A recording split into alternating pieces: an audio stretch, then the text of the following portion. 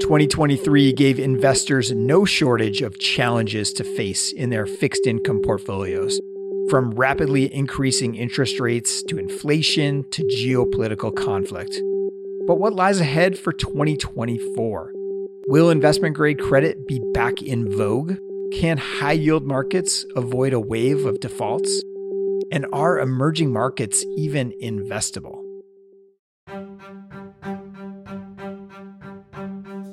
Welcome to the Barings 2024 Public Fixed Income Outlook, where our experts across credit markets ranging from investment grade and securitized to high yield and emerging markets will weigh in on the biggest risks and opportunities in the year ahead. This is part of our 2024 Outlook series. In the coming weeks, you'll hear from us not only on fixed income, but also on global real estate and direct lending as well. You can follow along on our streaming income podcast feed, our YouTube channel, or by visiting Barings.com, where we'll be posting audio, video, and written versions of these conversations. With that, here is Barings' Matt Levis to kick off the discussion. Hello and a warm welcome to everyone dialing in. We're very pleased to be hosting so many of you from all over the world for what I know will be an exciting discussion. My name is Matt Levis. I'm heading the Public Fixed Income Client Portfolio Management team here at Barings, and I'll be your host for the duration of this roundtable discussion.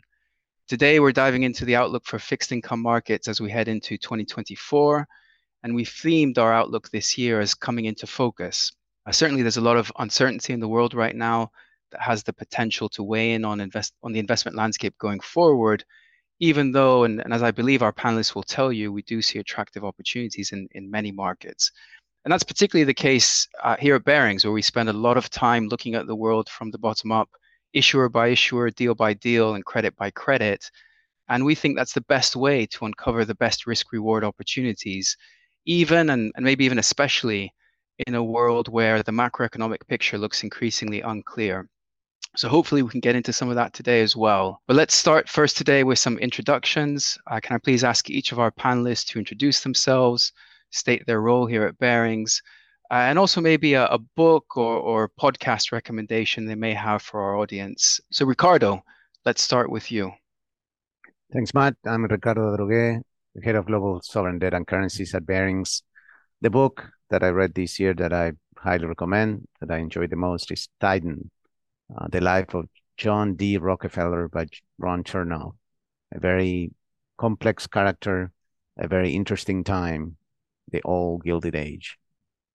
Thanks, Ricardo. Yulia, what about you? I'm Yulia Alexieva, head of securitized credit research and a portfolio manager here at Barings. And I'll go with the most recent book just because I can remember it most vividly. It's called Hidden Potential. It's a book by Adam Grant, who is a professor at my alma mater, and he just published it in October, so it's fresh from the print. And it's really a book that focuses on how we can improve in improving. And I enjoyed it as a parent, thinking how I can develop potential for my two little boys, but I think it's also a great read for any business leader who is tasked with developing talent more broadly.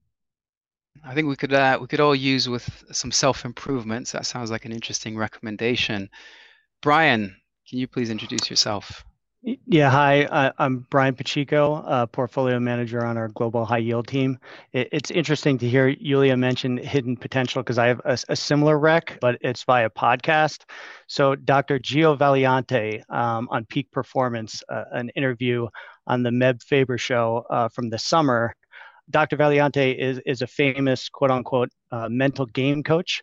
So he works with the Buffalo Bills, started out in golf. He's worked with Tiger Woods and other famous golfers, and was recruited to work with hedge fund traders by Steve Cohen a few years ago. So I really sort of enjoy the parallels between sports and investing psychology. So this podcast is loaded with great anecdotes and a fun listen for anyone interested in the psychology of winning or losing, for that matter. It's great. So we've got two book recommendations there, one podcast recommendation, and I think something for everyone, hopefully. But let's move on to talking a little bit about the macro environment and maybe surprises around this year. There's a lot of uncertainty in the world today, questions out there? Are we headed into a recession? If so, how long or how severe will it be? What will interest rates do going forward? Geopolitical tensions are obviously increasing. What does that mean for the market and opportunities out there? So against that backdrop, I just want to ask a couple of questions. And Ricardo, starting with you, probably the biggest macro surprise this year has really been how far rates have continued to move after the big move in 2022. And consensus seems to be for a higher for longer rate environment going forward. Has that surprised you? And how do you see that playing out in the year ahead? Yeah, it has been a big surprise. And the surprise has been not just that rates have moved higher, but that the US economy has accelerated through the rates hiking cycle. And not just the Fed hiking cycle, but the overall yield curve moving higher. And it wasn't just those rates that moved up. The 10-year moved up, the mortgage rates moved up, the dollar strengthened. The rest of the world actually went to very close to recession. So it was pulling US growth down. So that has been the biggest surprise, the near-term growth. And then when we look for causes, well, we have the balance sheet of companies and individuals and households that was very strong. That explains potentially the resilience, but not necessarily acceleration. But two other elements may explain some of the near-term expansion. That was the fiscal policy in the US that expanded quite radically, despite the fact that the country and the government almost closed down back in June. And then some acts and legislation that was passed in late 2021 and 2022, including the infrastructure bill, the CHIPS Act, and the IRA, the Inflation Reduction Act, all of which seem to have promoted investment, private investment, which may be ongoing. Now, that past history, and that explains sort of why the US economy may have expanded, even though the Fed was trying to cool it off. Now, what is more significant is that the inflation-adjusted interest rates in the US moved up by 300 basis points in that same time period, in 18 months, from negative 0.5% to 2.5%. That is a massive move. And that may suggest that the global economy, and in particular the US economy, may be headed for a longer period of strong growth. So higher for longer doesn't necessarily mean the Fed staying higher for longer. Higher for longer may mean that real rates, the potential growth of the US economy, may have moved up. Now, what is the evidence that an economy can change so much in only 18 months? That is remarkable. That's strange. So the one book that we found potentially instructive on this is by Mordecai Kurtz, a Stanford professor, that basically says that we have been through the new Gilded Age. I talk about the old Gilded Age under Titan, the new Gilded Age, that once that comes to an end, then we may be perceiving decades of very strong and positive growth in developed markets, and particularly the US. So just moving on, Brian, and turning over to you, I think another big surprise this year has been that strong performance across high yield bond and loan markets. Both are effectively the best performing asset classes, or one of the best performing asset classes within fixed income year to date. Now, some of that is obviously due to their lower duration or interest rate sensitivity in the face of those higher rates, but that's not the full story, is it? So can you just give some insights on, what are the other main catalysts that have been driving that performance, and can that trend continue going forward? Right. Well, duration's a big piece of it, as you mentioned. I think more than positive catalysts, it's just a lack of negative catalysts. So we did have a scare with regional banks in the US, but that was short-lived. And really, investors were very bearishly positioned coming into this year, expecting a very tough environment. So that means up in quality, long rate duration, short spreads. And really, that was the wrong way to be positioned, because as Ricardo mentioned, economic growth accelerated as opposed to decelerating. So within loans, investors were expecting default rates to spike, SOFR to roll over, a potential downgrade wave with forced CLO selling. And we just didn't really see that. Par weighted defaults have been around 3.5%, including distressed exchanges. SOFR increased higher for longer. So that was a tailwind to loan or floating rate returns.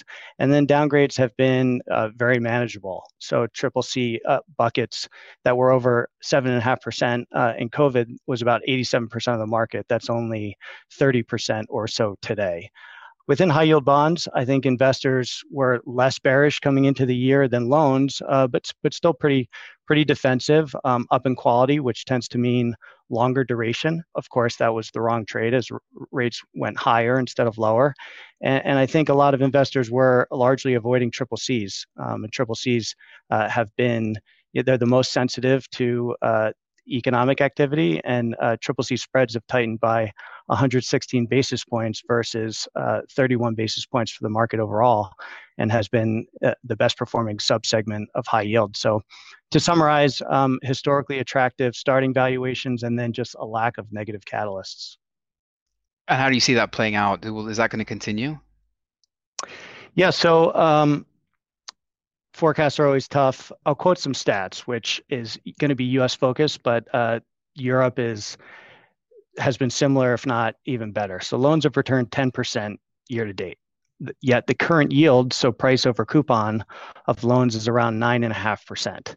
So even though you've had this strong year-to-date performance looking forward, unless you have some sort of massive macroeconomic shock, there's a large embedded cushion in your current yield. Same thing with high yield. High yield's up 5% through October, off to a hot start here in November, up another 2%. But your current yields within high yield are at 7%, and potentially you'll get a tailwind from rates if you have any sort of slowing in economic activity. So we're all sort of waiting for the long and variable lag to start to have a much more meaningful impact on economic activity. We're seeing some signs of that, but current yields, we think, are really compensating you. And historically, when you've said it's a coupon clipping market, that's always been kind of perceived as a negative. But these days, with income as high as it is, a coupon clipping market is actually a very solid return. Okay. So just moving on to a little bit more detail on fundamentals, and really as we aim to look to provide some clarity and focus around the uncertainty in the broader market, I just want to dive into what each of you are seeing in terms of fundamentals. And Yulia, let's start with you, because arguably one of the surprises this year has really been how strong the US consumer continues to be. And there are a lot of headwinds on the horizon with respect to the US consumer. And so I just want to get your sense of, do you think this strength can continue? What are the repercussions for the higher quality parts of the fixed income market? Yeah, Matt. So, I mean, we all know the macro indicators. We know that the unemployment is low, the wages are strong. And so overall, it does seem that the consumer has been resilient. What I would say is that we see a lot of cracks forming, and specifically in the subprime part of the market, which tends to correspond more to the bottom income quartile of the US borrowers. And so I think a unique perspective that we have that the securitized markets offer us is the glimpse into the health of US consumer by analyzing a lot of high frequency data that we get, such as auto loans, student loans, personal loans, and mortgages through the monthly remittances that we get. And so what we're seeing is that subprime consumer has essentially depleted their fiscal stimulus savings, and we're seeing stress. We're seeing auto loans spike over the last year. We're seeing the same trend in consumer loans as well. And so then looking forward, if you think about student loans, right, the payments have resumed last month. So after a few years of pause, now we're introducing a new part of the equation, and the impact is likely going to be felt again by, consumers with lower incomes in a more disproportionate fashion. If you think about credit card balances, we see them rising. In fact, the total amount of credit card debt over the last reading has exceeded $1 trillion for the first time in the history of this metric. Everything's more expensive. It's more expensive to borrow. The valuations are higher, so it's not surprising. And then the last thing I'll say, where we have sort of more fresh perspective, is on the housing side. Housing has been very resilient, but our analysts have just completed their October review of non-qualifying mortgages, and what they're flagging to us is that delinquencies have increased significantly month over month, and it's also driven by subprime borrowers. And this is the largest non-COVID monthly increase in delinquencies and notification in the sector's history. And so this could be an early warning sign that could indicate that the borrowers are overextended. They're starting to miss the payments. And so if we do stay higher for longer, it will not help the US consumer, which drives 2/3 of the US economy. So all of these data points are suggesting that US consumer is more skewed to the downside. And so we do expect continued fundamental deterioration in 24. And what about corporate fundamentals? What's your outlook there? Corporate fundamentals are normalizing, but they're still fairly strong. And so when we look at Q3 earnings and sort of reflect on what we've learned, most corporates have generally met expectations. The outlooks going forward are softer. And so if you think about leverage, it increased, but it's still sound. Higher rates will be a headwind for interest coverage going forward, but that headwind will be gradual. It won't happen overnight. And so if you reflect on the post-COVID years, I do think that corporates managed their balance sheet very conservatively, right? They termed out a lot of debt, locking in historically low financing costs. And so now they are pretty well positioned with a lot of financial flexibility. They have excess cash on hand. They have access to public financial markets. They have ability to conserve liquidity by limiting actions such as buybacks. So not really concerned. And so other than stress in regional banks and office REITs, most sectors are actually very well positioned fundamentally if we are to head into a recession, which is very different from 2015 and 16 when we had the commodity crisis. And a lot of those sectors had really weak credit metrics and negative cash flows. And then last thing I'll say is that we had pretty muted M&A activity over the last 3 or 4 years. And so basically we have less leverage in the system right now. And so this time is also very different than 2018, when there was a massive concern over a number of BBB issuers that got over-levered and could fall to high yield. In fact, this dynamic is almost reversed right now. Yeah, absolutely. I think actually an interesting stat I saw recently was that upgrades are outnumbering downgrades within the investment grade corporate market at a rate of 4-1 this year. So I think that just sort of goes to show towards the resilience of the corporate issuers out there. Why don't we move on to high yield and loans? And Brian, when you look at those asset classes, what are your views on default rates for 2024? Do you expect to see a big wave of defaults going forward? In fact, as some sell-side analysts are predicting, or are those forecasts too negative in your view? You're right. Some sell-side analysts are predicting some draconian default rates, and we'll get into that. I guess first I'll talk about our base case is that the economy slows for some reasons Yulia mentioned, and defaults pick up. We don't see a big wave per se, maybe 3 to 4% type default rate. That's a par weighted, including distressed exchanges. So that's a bit higher than normal ranges. But I do want to make a few points regarding default concerns. The first one is that markets are forward looking. So if a recession or a sharp slowdown happens, it'll be one of the most forecast or anticipated in history. So most credits that are going to default in the next 12 to 18 months are not trading anywhere near par. So there's a lot in the price. Two, high current yields can absorb expected defaults. So to use simple math, if you have a 5% default rate, for example, which is higher than we're projecting, but you lose half your money on those defaults, that's only a 2.5% loss rate against those high current yields I cited before. 7% in high yield and 9.5% in bonds. So it's really hard to get to a negative return over the next 12 months without some really draconian default assumptions. So I guess touching on the draconian assumptions, so some may ask, well, why can't we have a 9 to 10% default rate? And the answer is because the math just doesn't work. The quality of the high yield market is very different than it was a decade ago. So double Bs, for example, are just under 50% of the market. That was 40% 10 years ago. Triple Cs, which is where you usually see most defaults, are only 11.5% of the market versus over 20% coming out of the financial crisis. So if you just apply historical default rates, double Bs within 12 months typically don't default. It's like 0.2%. 5%.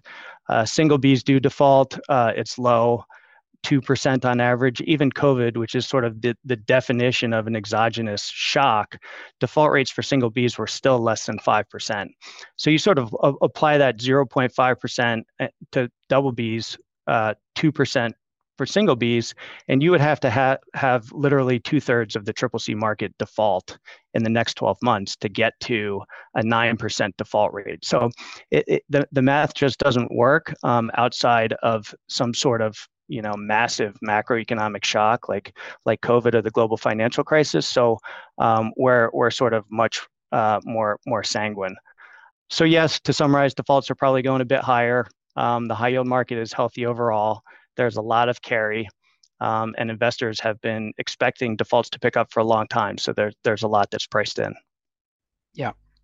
And I think it's also interesting how, in contrast to some of the other default cycles in the high yield market, you're not seeing a lot of stress in any one particular sector, right? So when you're looking at distress in high yield, it's spread out among a number of sectors. Is that right? Yeah, that's a great point. So in 2015, you had a massive drawdown because oil prices collapsed and energy was a huge portion of the high yield index. Energy is still a large portion of the index today, but the quality mix is very different than it was. A lot of the weaker players have really either restructured and gone out of the industry, or there's been M&A, they've gotten bigger. There's been fallen angels that have come from investment grade into the high yield market. So it's just a very different mix than it has been historically. So that's a good point, Matt. Just moving on to emerging markets, Ricardo, when you look at EM, of course, it's really not a homogeneous asset class. There are a lot of differences across issuers. But are there any themes or trends you would highlight with respect to fundamentals, maybe by region, or perhaps a distinction between emerging markets and frontier markets? Sure. So emerging markets, the way we're looking at it and we are perceiving the stage in which we are is very similar to the 1990s, mid-1990s and late 1990s, when the US economy was chugging along, was growing really fast. Financial conditions in the US were tight. And emerging markets were facing lots of difficulties finding financing. And so the lenses by which we prefer to look at each one of the different emerging markets that we focus on is precisely by that, which ones are the ones that have domestic financing that can survive because they are self-financing effectively, as opposed to those that are more in need of foreign financing that have not really domestic markets and a lot of times have fixed exchange rates, and therefore they are in deep trouble. So the natural conclusion from that is that we are probably in the early stages of more waves of default in emerging markets on the hard currency side. Some of them could be considered more frontier markets. By the same token, much like what Brian was saying, a lot of that is already in the price. And so we are seeing a lot of countries that are pricing at distress levels, distress as in prices below 40. We have not seen in very, very long time, I guess from the time I remember in 1990s when the market initially started, so many countries that are at those levels, at distress levels.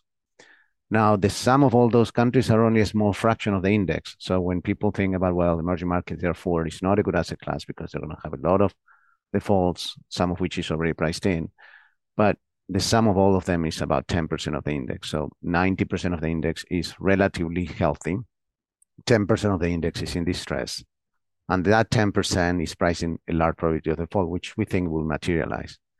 The one thing that we do find is that in the past 3 years, the international community, and especially the multilaterals, that are basically the lenders of last resort for emerging markets, they have done a sort of a flip back post-COVID, right post-COVID. The International Monetary Fund, the World Bank, were pushing really hard for countries to restructure their debt, to declare default, to tell investors we cannot pay. And some of the pricing that we have seen in the bonds is because investors came to the realization that a lot of these countries were going to try to propose very harsh restructuring terms.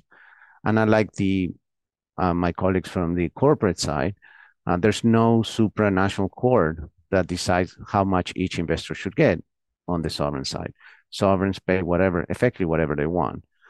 Now, the most recent events that have taken place, the most recent restructuring announcements by Zambia, and by Suriname, they seem to suggest that the terms of the restrictions are not that harsh for investors. And the rhetoric coming out from the multilaterals seem to have shifted from what was right post-COVID to now, saying we perceive that they're saying we prefer to try to find solutions other than default in those countries. So that means that some of those very distressed levels that we're seeing are great opportunities. So a barbell structure could be a great opportunity for investing in emerging markets. I mean, certainly overall, just listening to what the three of you have talked about, it feels like there are pockets of weakness in your respective markets, but overall, no broad-based concerns.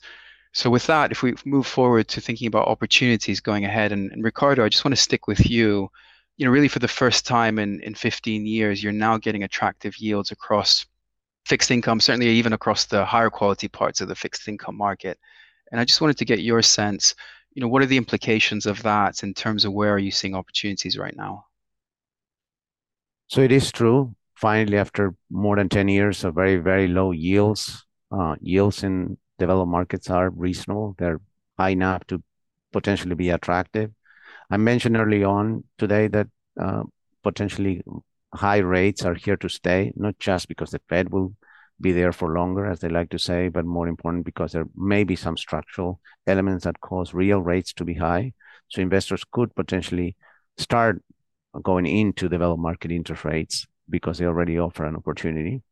You also heard from Julia that potentially the strongest component of the US economy, which has been the consumer, we're starting to see cracks. And from there, therefore, we can suggest potentially this is the best time to be investing in developed market rates because we may not see these high levels of rates for much longer. So either way, either because rates in developed markets remain high or because they go back to where they were 3-4 years ago, this is a great time to be investing in developed market rates.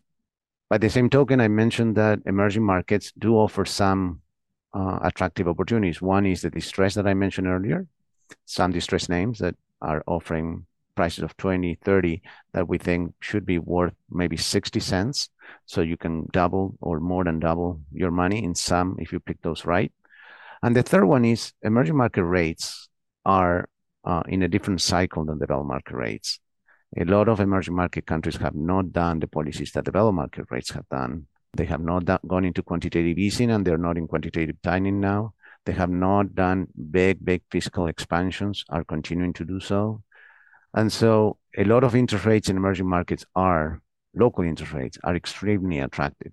So those countries that have the ability to borrow from their own domestic markets and that have broad inflation under control, which is most of them, offer great opportunities in emerging market local rates. And Brian, you know, there's a similar theme in high yield today. If you look at BB high yield bonds, for example, they're currently yielding 7 to 8%. How's that shaping your approach to high yield bonds and loans? And really, are there areas there that look particularly attractive to you?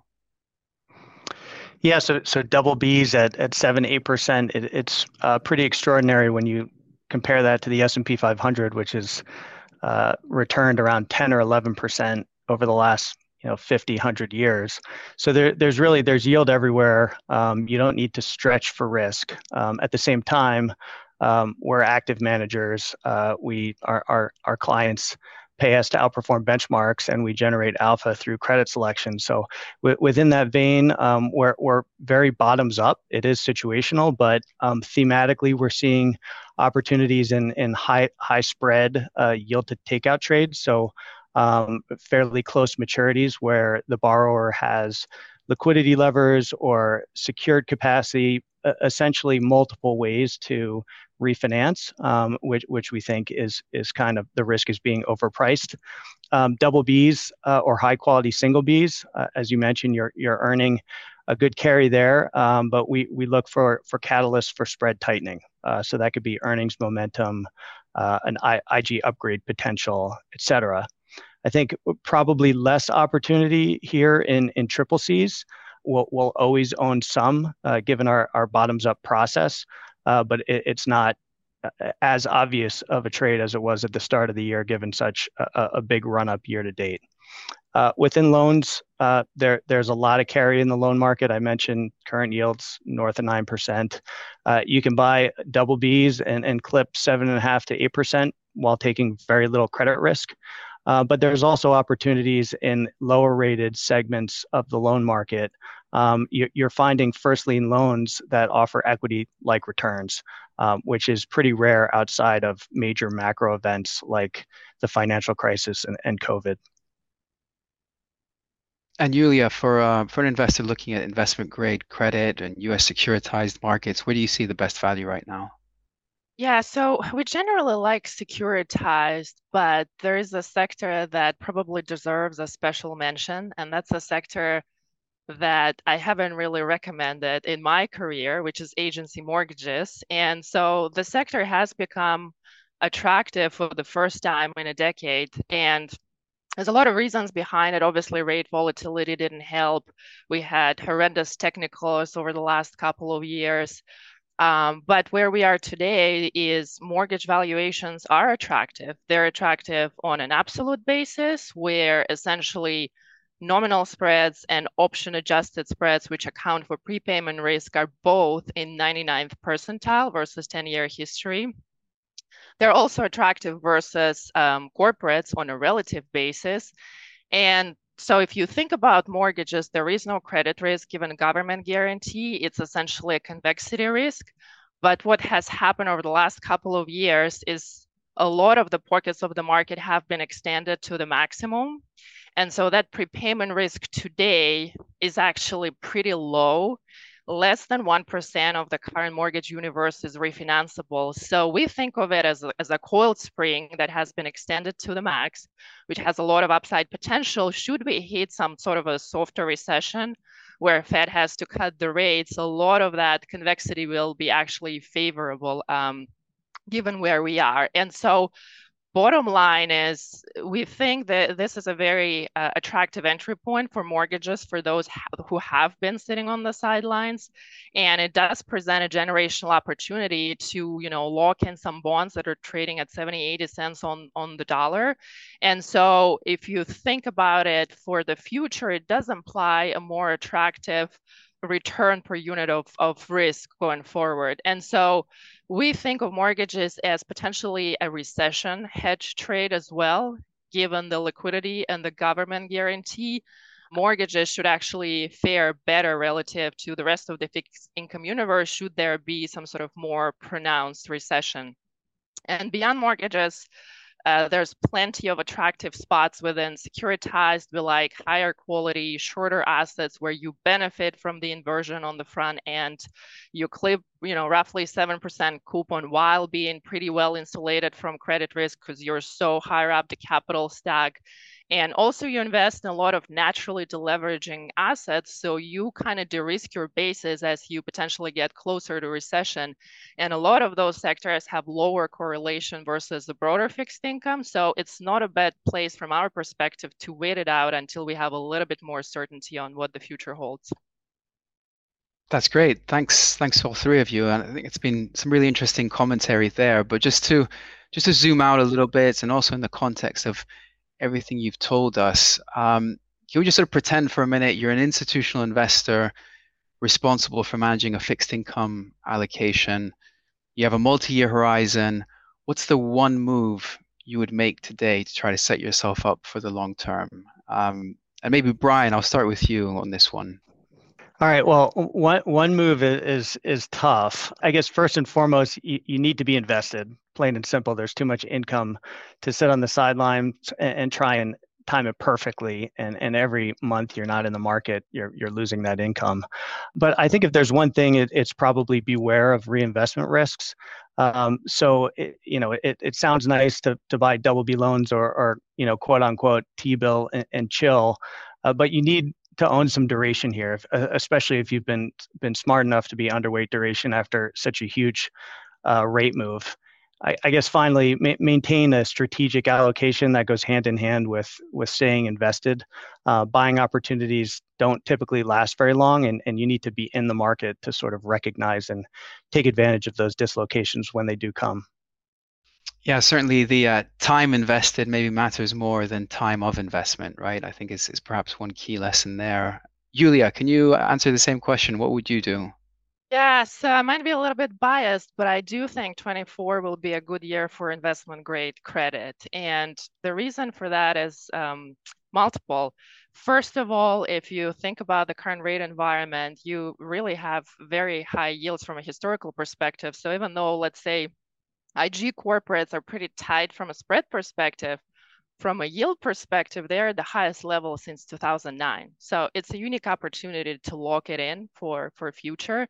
Similarly, a lot of securitized spreads are at very high spread percentiles, so we're talking about mid to high single digit yields. And so I think given all the uncertainty that we've been talking about, it's prudent to go to higher ground and emphasize higher quality bonds across sectors and geographies until there is more clarity. And so I think really the storyline of 24 will be selectivity, right? And so if capital allocators are making the decision right now what to invest in, I think it's more important to focus on the right managers who have deep fundamental bottom-up capabilities, who will take advantage of the dispersion that we've talked about on this call. And I think that performance dispersion will continue growing because higher cost of capital will inevitably deepen it across all asset classes, public and private. And so I think really 24 will be the year of bond picking, similar to what we had with stock picking. I think finally we're in an era where not everything is great and not everything will be rosy. And so I think that will create opportunities for bond pickers going forward. Ricardo? My recommendation would be much in line. Diversify if you don't have into developed market rates. They offer a great hedge to the current market environment, which is of great uncertainty. And if you have extra amount of risk that you can devote, pick a good manager to do this stress EM. Okay, so before we finish off with some Q&A, I just want to move on to our lightning round, and I'm going to be posing each of you a few quick questions in rapid fire format. So for each of these, maybe Ricardo, if you answer first, Julia, you go second, and Brian, you go third. So start with the first one here. US recession in 2024, yes or no? No, I think the most likely scenario is a soft landing. I'd take the other side of that. I'd say yes, just because I'm starting to see meaningful deterioration in credit that is not obvious at a macro level, but that can transpire very quickly. I'm going to say no. I think if you predict it for too long, behavior actually changes and you don't get the requisite excess. Okay, well, no's have it there. Next question, 2024 US election, Trump, Biden, or other? I believe Biden, because if it is a soft landing, that's a pretty important condition for him to be reelected.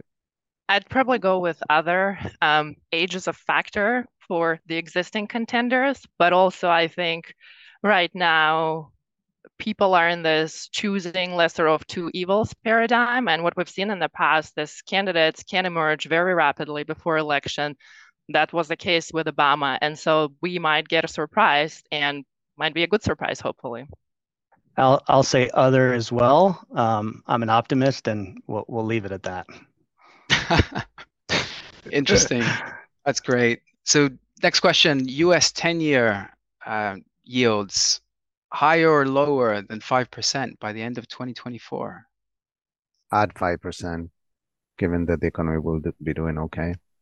I would say marginally lower, but I don't think it's going to be meaningfully lower than 5, but lower overall. I'll stick to lower. I'm not going to say how much lower, but I do think things are slowing. So the direction of travel is down. We've reached the turning point. Okay. What about next question here? Best performing asset class in 2024. What are your predictions? This is a very difficult one. I think potentially emerging market debt has a great potential to be in a very good asset class. It has I don't know if it has underperformed other asset classes, but it has done quite poorly in the last since COVID. And there's some structural features that suggest that maybe it will be turned around. I would say bonds over equities, and within bonds, I have a little bit of a home bias for securitized, A, because it's been lagging corporates while the fundamentals have been strong. B, because we've seen a number of really beaten down sectors like CMBS that have just really fallen off the cliff.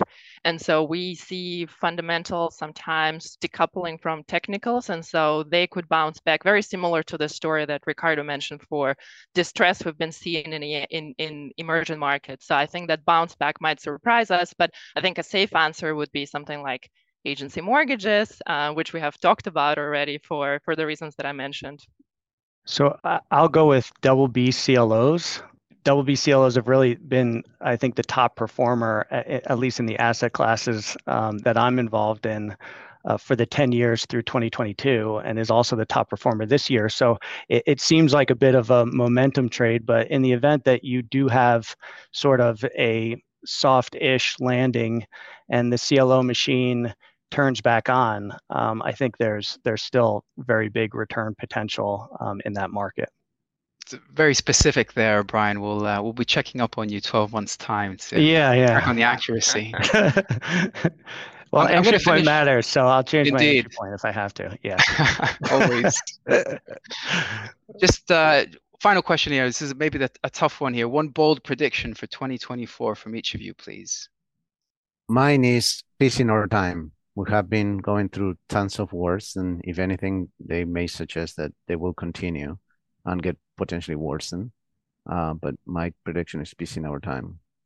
I don't think I have anything as profound and optimistic as Ricardo. So I think rates will drive really the performance of the market for 24. And I think there is a little bit of a delay in Fed's decisions to what we're seeing. So I only expect one rate cut in 24, which is not the consensus. I think generally people have been pricing in way more rate cuts.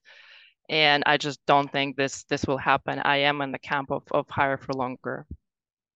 Yeah, so my bold prediction, I guess this won't seem bold to Ricardo, but inflation drops below 2%. So said another way, it was transitory after all. Transitory just took a really long time. That's a forever transition. All right, so we've had a few questions come in from our audience. I'm just going to ask each of you maybe one question. Let's have a look here. Ricardo, I'm going to start with you. Actually, a question, you touched on it earlier, but here's a question. In many cases, EM local debt is now yielding less than developed markets debt. Shouldn't one expect a higher return for investing in riskier asset class? That's a great confusion, I would say. Because when people talk about riskless, they're actually talking about credit risk. And there's other risks as well. One is interest rate risk and currency risk. Local markets have the latter too. And to the extent that they are good credit quality, the credit risk is almost non-existent. So another way of looking at it is the US yield curve a few weeks ago was close to the highest of all developed markets. Only New Zealand and Australia were higher than the US. And there were 5 emerging markets that have the full yield curve below that of the US. The third element is the level of yield doesn't necessarily mean actual returns. And so good high yields a lot of times result in really lousy returns and vice versa.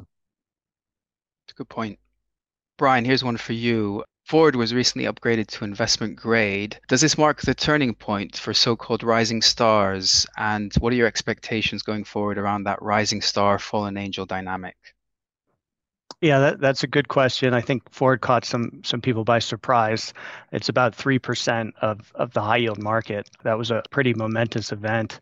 I think it's important to go back and look at how fallen angels or rising stars conversely have shaped high yield over the last few years. In COVID, you had about 200 billion or north of 200 billion of fallen angels coming into high yield. So the market expanded. Since then, at least since the start of 2022, the market's contracted by around 350 billion. So 230 of that was rising stars. So you've had the market really, the high yield market contract over the last year and a half, and that's been a positive technical. Does Ford market turning point? Yeah, probably. It's over 40 billion of debt. So with Occidental and others having been upgraded already, it's the last kind of massive capital structure. So I do think it marks a turning point. Although similar to the trend you mentioned earlier in high grade, we still expect rising stars to exceed fallen angels in 2024. So you are continuing to get that tailwind, but it's going to be much less significant than it has been over the last 18 months. Thanks actually to all three panelists today. Thank you for joining, as well for everyone dialing in. Unfortunately, we are out of time, so please also visit Barings.com to read our latest thoughts from the investment teams around the firm. And as always, thank you for your continued partnership. Goodbye. Thanks for listening to this episode of Streaming Income. If you'd like to stay up to date on our latest thoughts on asset classes ranging from high yield and private credit to real estate debt and equity, make sure to follow us and leave a review on your favorite podcast platform. We're on Apple Podcasts, Spotify, YouTube, and more.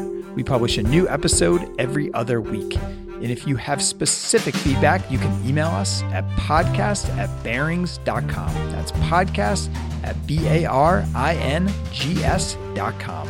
Thanks again for listening, and see you next time.